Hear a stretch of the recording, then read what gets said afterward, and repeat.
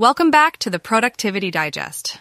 As part of an enlightening podcast network, we're here to ignite your curiosity and inspire continuous learning. Join us as we explore the vast universe of productivity, unveiling a new, hand-picked, bite-sized gem of journalism in each episode. Today's episode is brought to you by Blogcast, your personalized audio feed available on iPhone and Android. In today's episode, we explore the idea that a to-do list alone won't help you master your life. Instead, it's crucial to have a to-do list that is focused on you and your priorities. Join us as we listen to Pulleine's insightful article, A To-Do List Won't Help You Master Your Life. Your to-do list needs to be focused on you. Discover how aligning your tasks with your goals and values can lead to greater productivity and fulfillment. Let's dive in. A to-do list won't help you master your life. I came across a quote from Tony Robbins last week, and it reminded me of the tyranny of to-do lists. Now, I don't mean to imply that to-do lists cannot work. They can. But the way most people use them destroys productivity and forces people to work on unimportant things. For example, returning Peter Franks' call or replying to Irma Bunt's email is a lot easier than developing and executing a personal promotion track plan or planning what you would like to accomplish over the next 5 years. A to-do list won't help you become a master of your own life. It will simply make you feel like you're not doing enough. You're ultimately sabotaging yourself. To truly grow, you have to learn life management skills instead of just piling more tasks onto your plate. To-do lists are great at helping you get things under control. By listing everything you think needs to be done, you can see what really needs doing and what can be eliminated. You'll often find things there that have been on a to-do list for so long, it would be embarrassing to do them now. So the best course of action would be to delete them. Ultimately, you want your to-do list to be focused on you and what you want out of life. What should be on your to-do list needs to be meaningful and forward-looking. Responding to emails and returning calls are backwards-looking. They are reactive because they respond to someone else's command. Likewise, preparing for a team meeting where you have to explain what you have done is backwards-looking. Meaningful tasks are tasks that move things forward. For example, solving problems, creating and acting on strategies to achieve your long-term goals, and ways to strengthen your relationships are all forward-looking tasks. The biggest problem with to-do lists is that we often feel we must keep adding to the list instead of removing from the list. I frequently come across people who think that they are not working hard enough if they don't have enough tasks on their to-do list.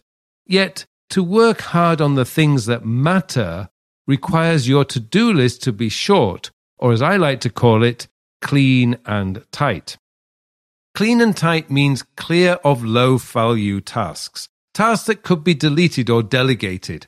And tight means there are a minimum number of tasks on the list for the day. This is why methods like Ivy Whitley's 6 priority tasks per day work so well. It forces you to think about high-value tasks instead of competing with yourself on how many tasks you can do each day. You can ask yourself questions like, what can I do today that would have the biggest impact on my life? Now, this is a great question to ask when planning the day. Occasionally, the answer to that question could be to get your email under control or take some time off to go to lunch with your partner. While these tasks might seem unimportant when many other things are screaming at you, the result of getting your email under control or having a romantic lunch with your partner will far outweigh anything else you could do with your time that day.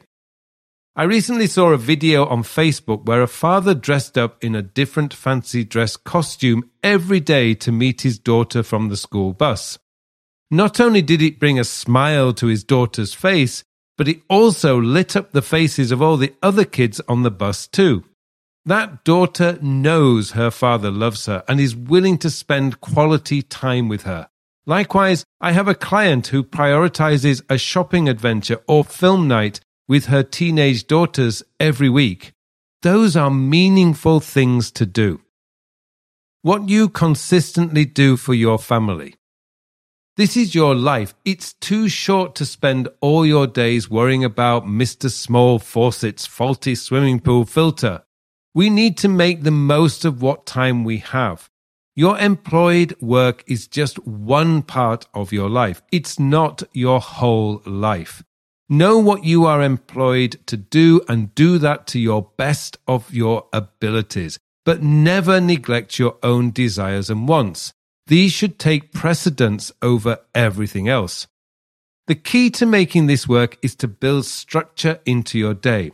Assign time for dealing with Irma Bunt's emails and Peter Frank's call by setting aside an hour a day for dealing with all your communications.